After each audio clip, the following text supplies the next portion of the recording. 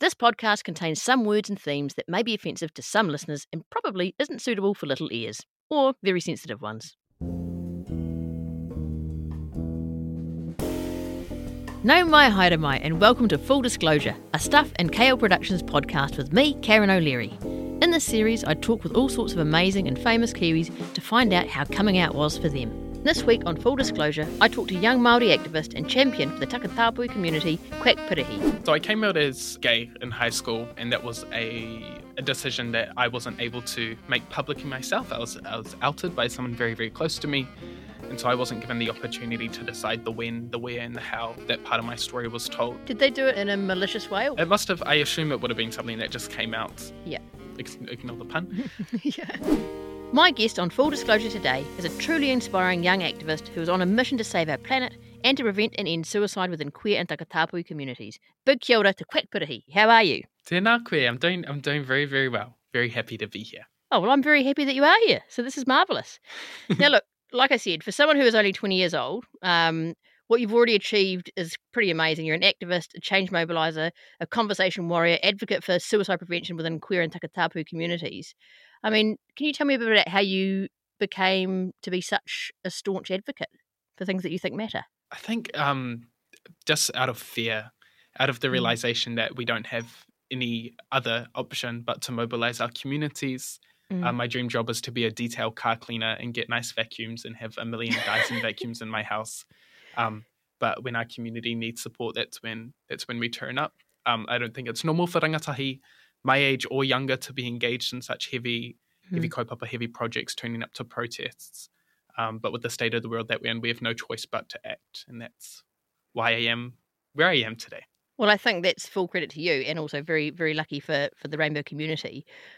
Just thinking, going back to the car cleaning that you want to do you think maybe you could do both of these things alongside each other? Like you could be an advocate and then you could also do a really good job of cleaning people's cars? I think it would be hard to weave those two projects into a meaningful work-life balance. Yeah. The notion of me wanting to be a detail car cleaner is just so I can have fun all the time. I want to spend all day, every day cleaning nice cars, cleaning really dirty cars, cleaning luxury cars.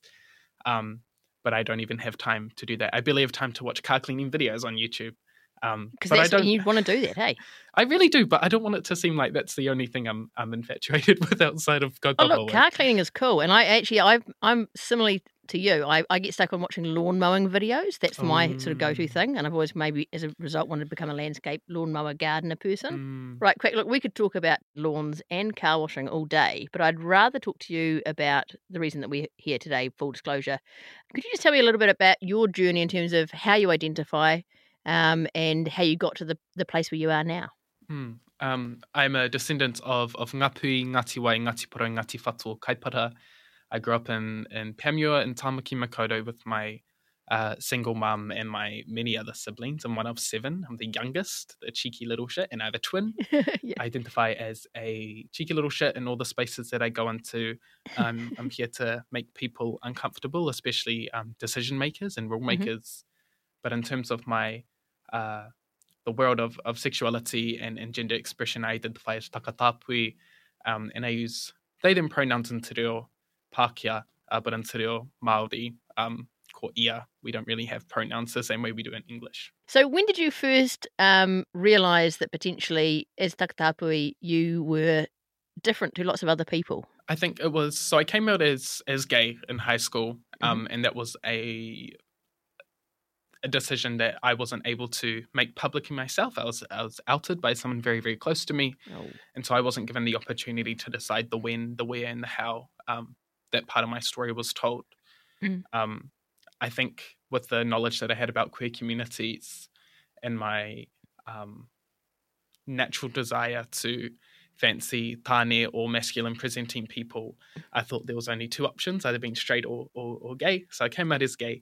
And then over the past couple of years, after I've explored what queerness looks like for many people that I admire, whether it's Whai Elizabeth Kirikiri or Chloe Swarbrick herself, or whether it's just rangatahi, takatāpui that have been exploring their gender and their sexuality on platforms like TikTok and Instagram, I've learned to find terms and labels that fit the way that I see the world. I've realized very I've realized over the past couple of years that being a descendant of the tribes that I come from and being Māori comes before anything else that is individualistic and special to me. Yeah. And so finding that balance between using labels, but also acknowledging my whakapapa always coming first has been really, really interesting. But came out as takatāpui and non-binary, I think, 2 years ago, and started using the chosen name Quack about that time as well. Yeah.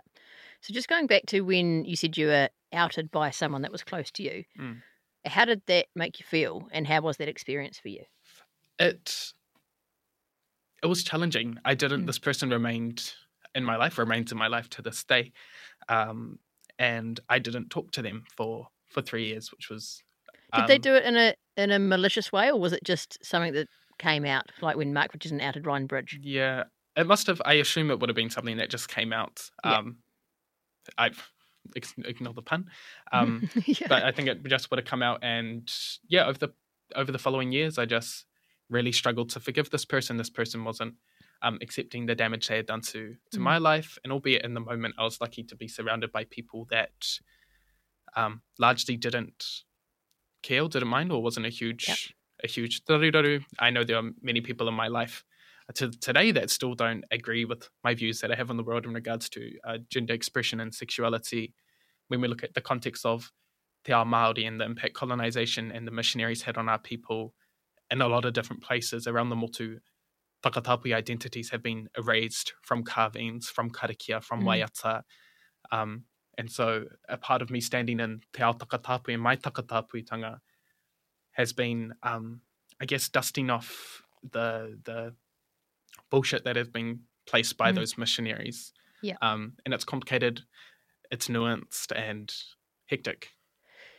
Yes, and I imagine it is. Speaking of nuanced and hectic and people maybe not understanding, say you were going to explain to, let's just choose a random guy that we might all know, Christopher Luxon, for instance.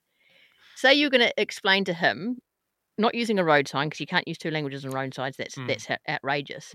How would you explain takatāpui to Christopher Luxon? I think if I met Christopher Luxon, the first thing that I wanted to say probably wouldn't be about my takatāpui identity. But if I had to explain it to him, it would be takatāpui is an identity, is an expression, is a way of viewing the world that is different and unique to as many people that identify as takatāpui. My interpretation of takatāpui is different to my ancestors and will likely be different to the descendants that come long after I'm gone. My expression of takatāpuitanga exists in fluidity and being a tuna that swims between te ao tāne, te ao wahine. My interpretation of takatāpui allows for that sense of duality, and I know it's thrown around as a buzzword, and when people use words like community and space and love and thought, sometimes it's really wishy-washy and we don't actually know what they're talking about. But being able to swim between those two worlds, sometimes sit in between. Some days I wake up and want to present really masculine. Some days I wake up and want to present really feminine. Yeah. And that's just a lens that I see the world through. Well, I just want to quickly tell you that when I did actually meet Christopher Luxon the other week, and I just wanted to say I really thought I made a good point when at one point he said, Karen, I just want to be straight up with you. And I said to Christopher Luxon, look, no, Chris, look, honestly, I know you're straight. That is okay. Like, you were born like that, and there's nothing you can do about it or should do about it. And he had no idea how to respond to that. It was brilliant, hilarious, but they didn't put it on the TV. Oh. But I've still got it in my back pocket. It's probably coming. Aren't we all? Oh, hang on. Well, not at the moment. Gosh, Karen, this is terrible. Now, you founded Mani Waniwa earlier this year. Can you tell me a little bit about this organisation and the amazing work that you do through that organisation? Of course. So Manaani Waniwa was built in response to violence that lives within Māori, takatāpui and rainbow identifying communities, specifically looking at suicide prevention. It was an idea that I came up with earlier this year. I want to say April. And as a part of me testing my different skills and growing my skills, I decided to write a funding application, which was the fifth one I had written, but the only one that I had written for Manaani Waniwa, and also a kaupapa called the Youth Movement Fund, 2 weeks later, I realized I had been gifted the funding and I had won $120,000 over 4 years to deliver this project, which was huge news for me. I didn't know how tax worked. I didn't know whether it sits in my bank account or if I have to give it to another organization. And so for the past couple of months, we've been unpacking what community engagement looks like and how we want to deliver this project. But in a nutshell, Mana Ani Waniwa seeks to liberate our whānau takatāpui and our rainbow communities through wānanga, through bringing communities together. It seeks to complement the mahi of rainbow and takatāpui-led organisations that already exist, the likes of Rainbow Youth and Outline and the Manalangi Project and Auckland Pride and Gender Minorities, Gender Dynamics, Aotearoa. There's so much mahi being done in the queer community. A lot of really great mahi. So thinking of Mani Aniwaniwa, like obviously you've got the funding, that's fantastic. What do you see as the vision or the hope for this organisation? Envisioning an Aotearoa where our whānau takatāpui and our rangatahi that I identify as queer are able to live freely, are able to grow up with takatāpui and queer being second nature. There are many different avenues you could take Mana Ani Waniwa down through advocacy. They shouldn't have to grow up seeing their identities and their lens of how they view the world being so heavily politicized. I would love to grow up where I'd love to see rangatahi grow up where they're not overrepresented in negative mental health statistics and educational outcomes and justice stats. I'd love to see a whānau takatāpui that varies among hapu iwi whānau, where the role of being takatāpui varies just as every other role does. Yeah. I see it as a taonga, as something that deserves to be protected, both through suicide prevention, but also other avenues, the motivation to be a takatāpui artist, the motivation to be a takatāpui activist, a takatāpui gardener are all very important and precious roles that all make up the wider te ao Māori ecology or the way we view the world. I see Mana Ani Waniwa being a platform to instigate that change through wānanga, through spaces that our whānau are comfortable with on the marae. I see different cheeky little shits thinking that different cheeky little shit things happening out of Mana Ani Waniwa, whether it be through the arts, whether it be through throwing big banners off the side of car parks, whether it be through helping to organise protest, whether it be through supporting different initiatives that aim to amplify or create justice for our whānau Māori, whether it's homelessness, whether it's kai poverty, whether it's sexual violence and family violence prevention. There are so many spaces, thanks to colonisation, where we're able to instigate change and where we're able to fight for better outcomes for whānau Māori. And I see the mobilisation of our whānau takatāpui being an important part of that mahi. I think that's fantastic. And also, basically, bottom line is, I feel like the world needs more cheeky little shits. Would you agree? Absolutely. I think everyone should be a cheeky little shit. Yeah, they're the people that instigate change. Absolutely. That's why we need the rangatahi at the forefront of all these movements. So, I mean, what inspired you to form this organisation? Where did that come from? The motivation was initially for me to just see how good my funding application writing skills are. It had been a dream or vision of mine to lead a kaupapa that delivers positive change through wānanga. I think the wānanga space is a very beautiful and delicate and sacred space to sit in. And I think it's the most appropriate space to bring about change alongside protest and petition and collective decision making, that really Māori way of instigating change. Yeah. I've learnt a lot in wānanga, I've been challenged a lot in wānanga, and I've been humbled a lot in wānanga by kaumātua, by rangatahi that are the same age, rangatahi that are younger age. The wānanga space is a space to learn and to invite change and to invite challenge. I know there are rangatahi growing up today that are younger than me that won't have the same whakaaro that I hold. And so wanting to use my platform, my access to resource, and my capacity to have wānanga with whānau. There are a lot of services that are at the bottom of the hill, metaphorically. Yeah. I think of services like Rainbow Youth who help rangatahi who are coming out of that journey, as well as organisations like Outline who are providing support to Rainbow and takatāpui identifying people that need it. I want it to be on top of the hill that is fixing the systemic issue of homophobia or the impact colonisation had on takatāpui in our communities. I also want to acknowledge that Rainbow Youth and Outline and organisations alike don't just sit at the bottom of the hill. They're also at the top instigating that change, and just having a presence in itself is changing that systemic homophobia or transphobia or takatāpui phobia. And I'm very proud to stand alongside these organisations that seek to empower rangatahi specifically and empower our kupuna and our tupuna takatāpui. We stand on the shoulders of giants, and to me, my giants are takatāpui, and they're covered in the Tino Rangatiratanga flag colours as well as the pride flag, and that's the future I want my mokopuna to remember.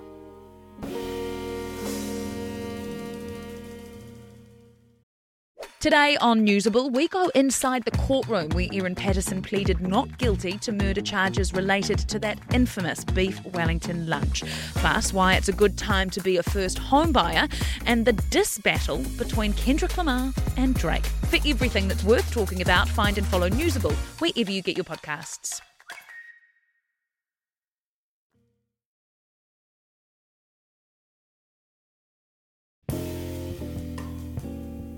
Why do you think you're such an inspiring person who cares so much and is able to achieve this kind of stuff despite the fact that you're only 20 years old?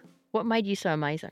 I think there's layers to it. I think there's layers of being a masculine presenting person. Mm-hmm. I think there's layers to being white passing or having fairer skin that allows me access to these type of opportunities. How do you feel about that? I think there's been so much conversation about white passing Māori, not feeling Māori enough. And I think some of it is nuanced. There's conversations about colorism that our community hasn't fully had. And I already think there's enough white passing Indigenous people that have had conversations about that. So I don't want to take up any more airtime than I've already taken about that. That kōrero, be masculine presenting is interesting. But I think I'm a very hardworking person. I'm very cheeky. I'm very out the gate, out the waka, my friends like to say. And I go hard for community, and that's, I think, a quality I really like about myself. I think it's a quality that I like about you as well. Thinking of growing up with you said you're a single mum. When did you first tell her that you were, I guess, either gay or then takatāpui?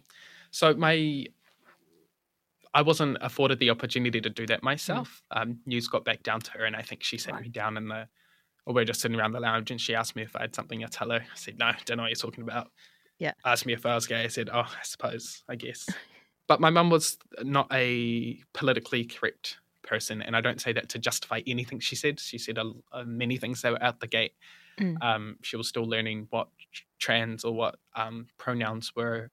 Didn't completely understand why I chose the name Quack. And so there were a lot of out the gate things that she said. I don't think she really cared too much. I think she wanted me to be happy. And when she passed away a couple of years after I came out, I think that's when I really stood in that notion of being Quack, of being cheeky, of being able to take off that like korowai of pain that I had carried throughout my childhood, throughout my young adulthood, and really step into my being and being takatāpui and being an activist and being a community worker and someone that wants to clean cars. Yeah, don't forget the cleaning cars. I mean, when you were at school, for instance, what was the general kind of, because you're obviously a lot younger than me, and I remember back when I was at high school in the 90s, I hope that things were quite different to as they are now. How did you feel in your school environment in terms of either feeling different or feeling not as accepted as others, or, just how was that time? I don't think high school was very interesting. I was being a cheeky little shit. It meant that I was either really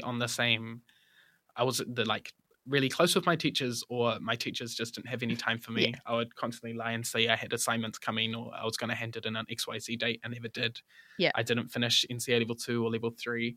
I wouldn't call myself a star pupil. There were a lot of different things happening at home and in my own personal life, whether it be with drugs or with alcohol, where I wasn't able to be fully present during those last couple of years of high school and then the final year after.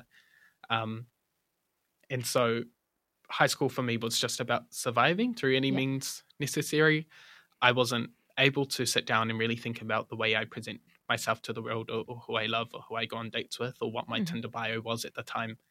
I think it was just in a haze, whether it's adrenaline, whether it's my tupuna intervention. I'm not 100% sure. But yeah, school was interesting. I've really only come into being in the last couple of years when I've had time to really connect with my tinana, and be able to sit and not need to be doing something, not needing to be distracted in order to block out all the noise. Yeah. And I guess, and for you, what are the differences in terms of how you feel as a person if you compare just your high school self with your now self? I think my high school self was a cheeky shit, not in a good way. My high school self didn't have much respect or time for the people around me because I didn't believe that I was going to stay on this side of the world for much longer. I think I had emotionally tapped out of existing. And so the things that I did during high school, at high school, outside of high school, was just about keeping myself rolling, keeping myself moving, and keeping myself alive. So in comparison to now, I've got a lot of sympathy for little Quack or Quaid. I have a lot of sympathy for the things that they had to put up with as a child, as a young adult. And there are many things I would change if we could all go back in time, I'm sure. But yeah, the key, I feel like a person. I feel alive. I feel connected to the body that I see in the mirror, and I'm proud, a lot more proud of my heritage now than I was back then. Speaking of your now self, in terms of how you do identify and present yourself, do you still feel like you get hassled a lot as a result of you being who you are? Yeah, absolutely. I get people turn up to my whare with horrible notes. I remember this one incident where someone left a photo of me as a child in my letterbox with human fluid on it. So really, really disgusting stuff alongside hate messages and hate emails and people emailing my work telling me that I'm a XYZ for being in the queer community. But I think this is nothing new to being Māori. This is nothing new to being queer or takatāpui. It's the world that we live in today. It's obviously not okay. It shouldn't happen to mea. But I suppose in order to survive in the activism space and the community work space, I've had to desensitize myself to that type of violence in order to stay strong and do the work. I also think it's really important, really interesting when you add a layer of being Māori, where in some Māori spaces, the missionaries and the impact of colonization hasn't allowed for me to be proudly takatāpui. I've been not metaphorically able to cross my legs in a way that makes me feel comfortable or able to wear the clothes that I wear, because there's a bigger purpose here. And with my work in the climate activism space, we've got 5 years, 200 and something days in order to take impactful action against the climate crisis. And if it means mobilizing that community to take climate action over myself feeling proud and happy to stand as takatāpui, then sometimes we have to make those judgments and see what's more important. Yeah, because I know that you did go to Jamaica just recently with Greenpeace Aotearoa to protest against deep sea mining. I mean, how did you find that experience? Well, it's not legal to be queer in Jamaica, to be gay. Right. Yeah. I think I was too focused on being an indigenous cheeky little shit in the actual International Seabed Authority and the actual room where all the countries would meet. Yeah. I know all these countries turned up in suits and ties, and then us, which we call civil society, and the observers in the room, so all the climate organizations, and non-government delegates. So you weren't wearing a suit? No, absolutely. I was wearing shorts. I was wearing all my taonga. I think I actually wore this camouflage thing inside the building. Yeah. And just being that uncomfortable presence in this space. But yeah, in the international space, being activists is really interesting because there's a wider kaupapa at stake. I wouldn't say that queer people should have to tone down their presence or their mannerisms or the way they talk in order to do kaupapa. It's just the way that I've personally found that I'm able to do as a masculine presenting person, especially if I'm wearing this camouflage hunter and fishing. It's a lot safer for me to act straight or to not act queer. Do you think that's sad? That is the nature of how society still exists. Yeah, no, absolutely. I think you should be able to dress however you want and identify however you want. As long as you're not being a dick to someone else, what does it matter? Yeah, as long as you're not being a dick or there's so many political things I want to say, but say them all. This is the platform for that. Absolutely, it's it's interesting because as much as I'd love to turn up to mahi every day wearing shirts and crop tops and things that make me feel in touch with my femininity, Mm. the draining and the emotional labor that comes with having to justify why I'm wearing these Yeah. things, having to explain pronouns to strangers every day in order for me to just be me is too tiring. And we don't have enough time to be tired. We've got to mobilize our communities to take action against the climate crisis and the violence that we see in our communities. So when you're over in Jamaica, did you stop them from doing the deep sea mining? Did you get a result? So it's a deep sea mining hasn't officially started, and the International Seabed Authority, the body with the mandate to protect the natural resources of humankind in the deep sea, is quite cooked. And there's so much nuance and so many levels and so much mahi that different indigenous communities have given to the kaupapa of trying to stop deep sea mining. I know from a Māori perspective, protecting Te Moana Nuiaki with the Pacific Ocean is really important. Yeah. But because of capacity issues and capability issues or barriers in our communities, like we're spending too much time fighting against a right-wing government, fighting against policies and laws that will disproportionately impact whānau Māori. We're trying to fight against the blowing up of certain ministries and all that type of bullshit. We don't really have time, a lot of the time, to take our mahi and take our communities to that international level in order to stop these really bad things from happening. But I think my presence was successful, and I was able to convey the kaupapa and the reason I was there to my communities back home, which is what matters to me most. So in terms of the stigma that we know still exists in Aotearoa around the queer community, takatāpui, where do you think it comes from, and how on earth can we actually fix it? I think it comes from generations in a country that's foundation is built off keeping Māori out, keeping wahine down, and keeping rich white men up. I think it's wild that politicians today can question the legitimacy of Te Tiriti o Waitangi. I think it's even more wild that the people doing it are Māori. Oh, it's even like, even if you look at when you know, all of the transphobia that's come out through, you know, like one of the bigger issues that was talked about around the election was trans people being able to use toilets. It's like, why on earth is this the issue that matters the most to so many New Zealanders? I think because if we refuse to zoom out and actually look at the issues impacting our society, like homelessness, like violence, like sexual violence, like suicide, like the education system, the justice system, or the climate crisis, if we fail to zoom out and we stay hyperfixated on these really small issues that don't actually matter, then it's easier to maintain the status quo and to maintain what's always worked for white people and for millionaires. So true. Yeah. I mean, I guess for you, specifically speaking as a young person, what do you think the main issues or challenges are that young people face now in terms of specifically takatāpui, but anyone in the rainbow community? I mean, I guess the issues don't actually change. Like, I know the issues that I faced still exist today, but I guess as a young person, what do you think are the most pressing issues? I think belief that we are capable of instigating change. That belief is taken away when we see disaster after natural disaster disproportionately impact whānau Māori and our whānau takatāpui. Our belief is taken away when protests don't get heard at the top level. And I think one thing, the biggest thing that colonisation took away from us, and it's a very common notion in Te Ao Māori, is a belief to dream and the belief that we're worthy of the good fight and achieving success, because we've seen so many times we just get ignored and disregarded, and our rights and liberties are put on referendums, both literally and metaphorically as well. I guess it's not even just that you just get ignored as well, it's that you get negatively discriminated against as a result of who you are. Yeah, absolutely. Which sucks.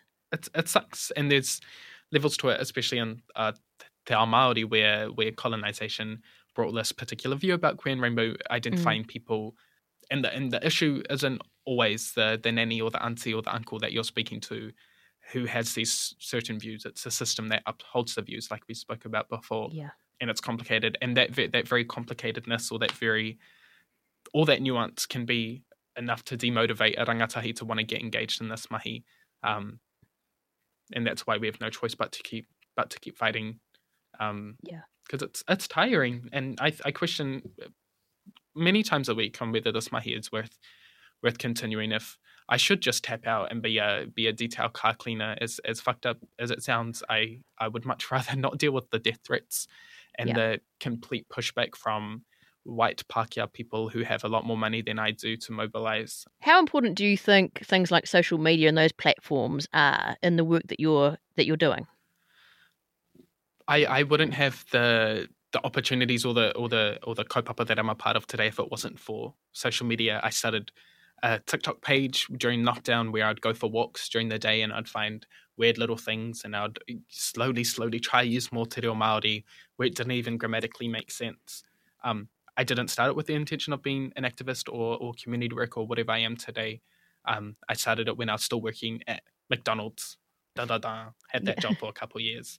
And slowly over the past couple of years where I've grown and leaned more into my haututanga, my cheeky little shit, I've had a lot of good learnings. I've been cancelled a couple of times on TikTok where I've been put in my place and told that this isn't the way you engage with communities and that's not the type of future, that's not the type of corridor that we should be hosting on these platforms.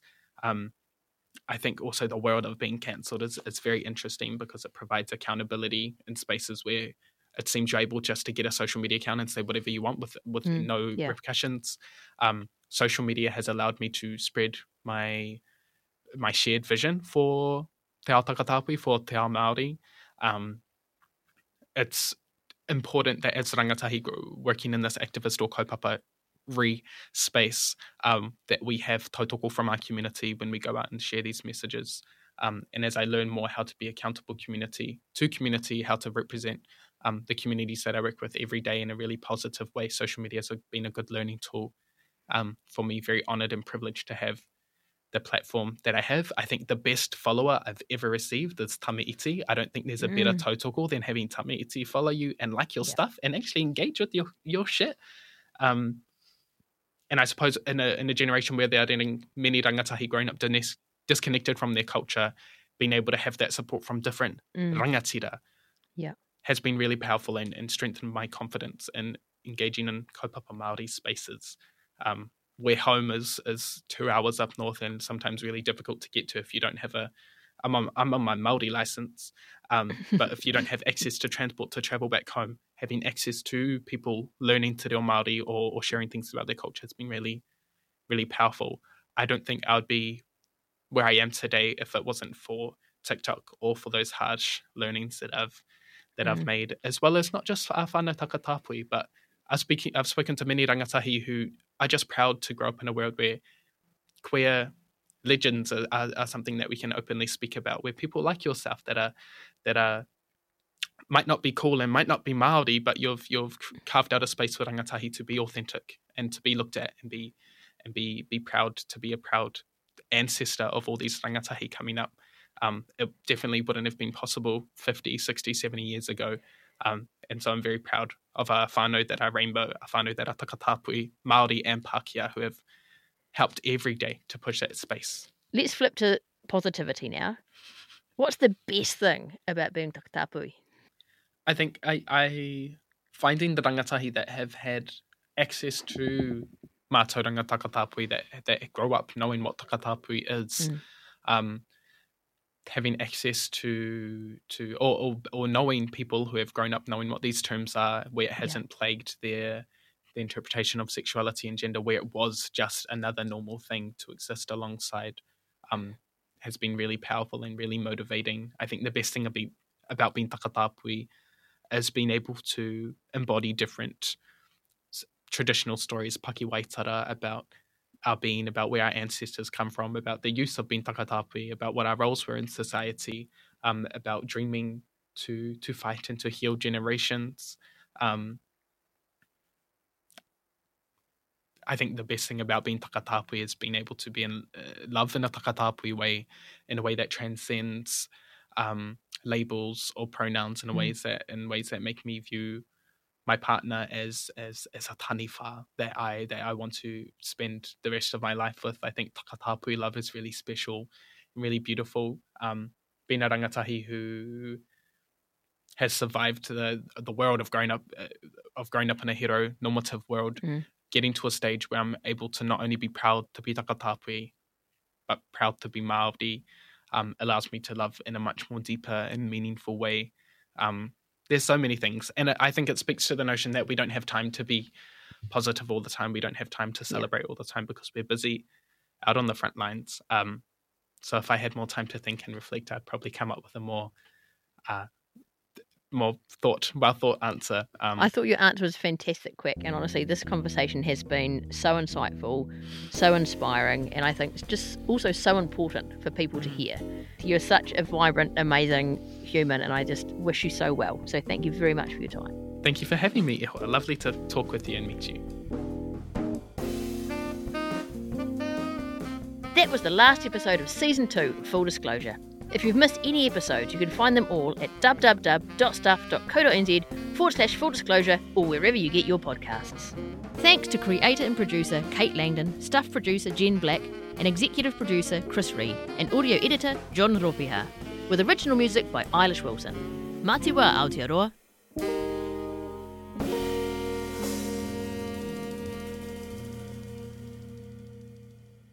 I think you're conflating a whole bunch of issues. Don't want to be held to account rising child abuse numbers. You can manipulate crime statistics. I promised I wouldn't have a tatty about gotcha journalism. Hang into the National Party's attack line there. It would be a resignation offence if I didn't deliver tax reduction.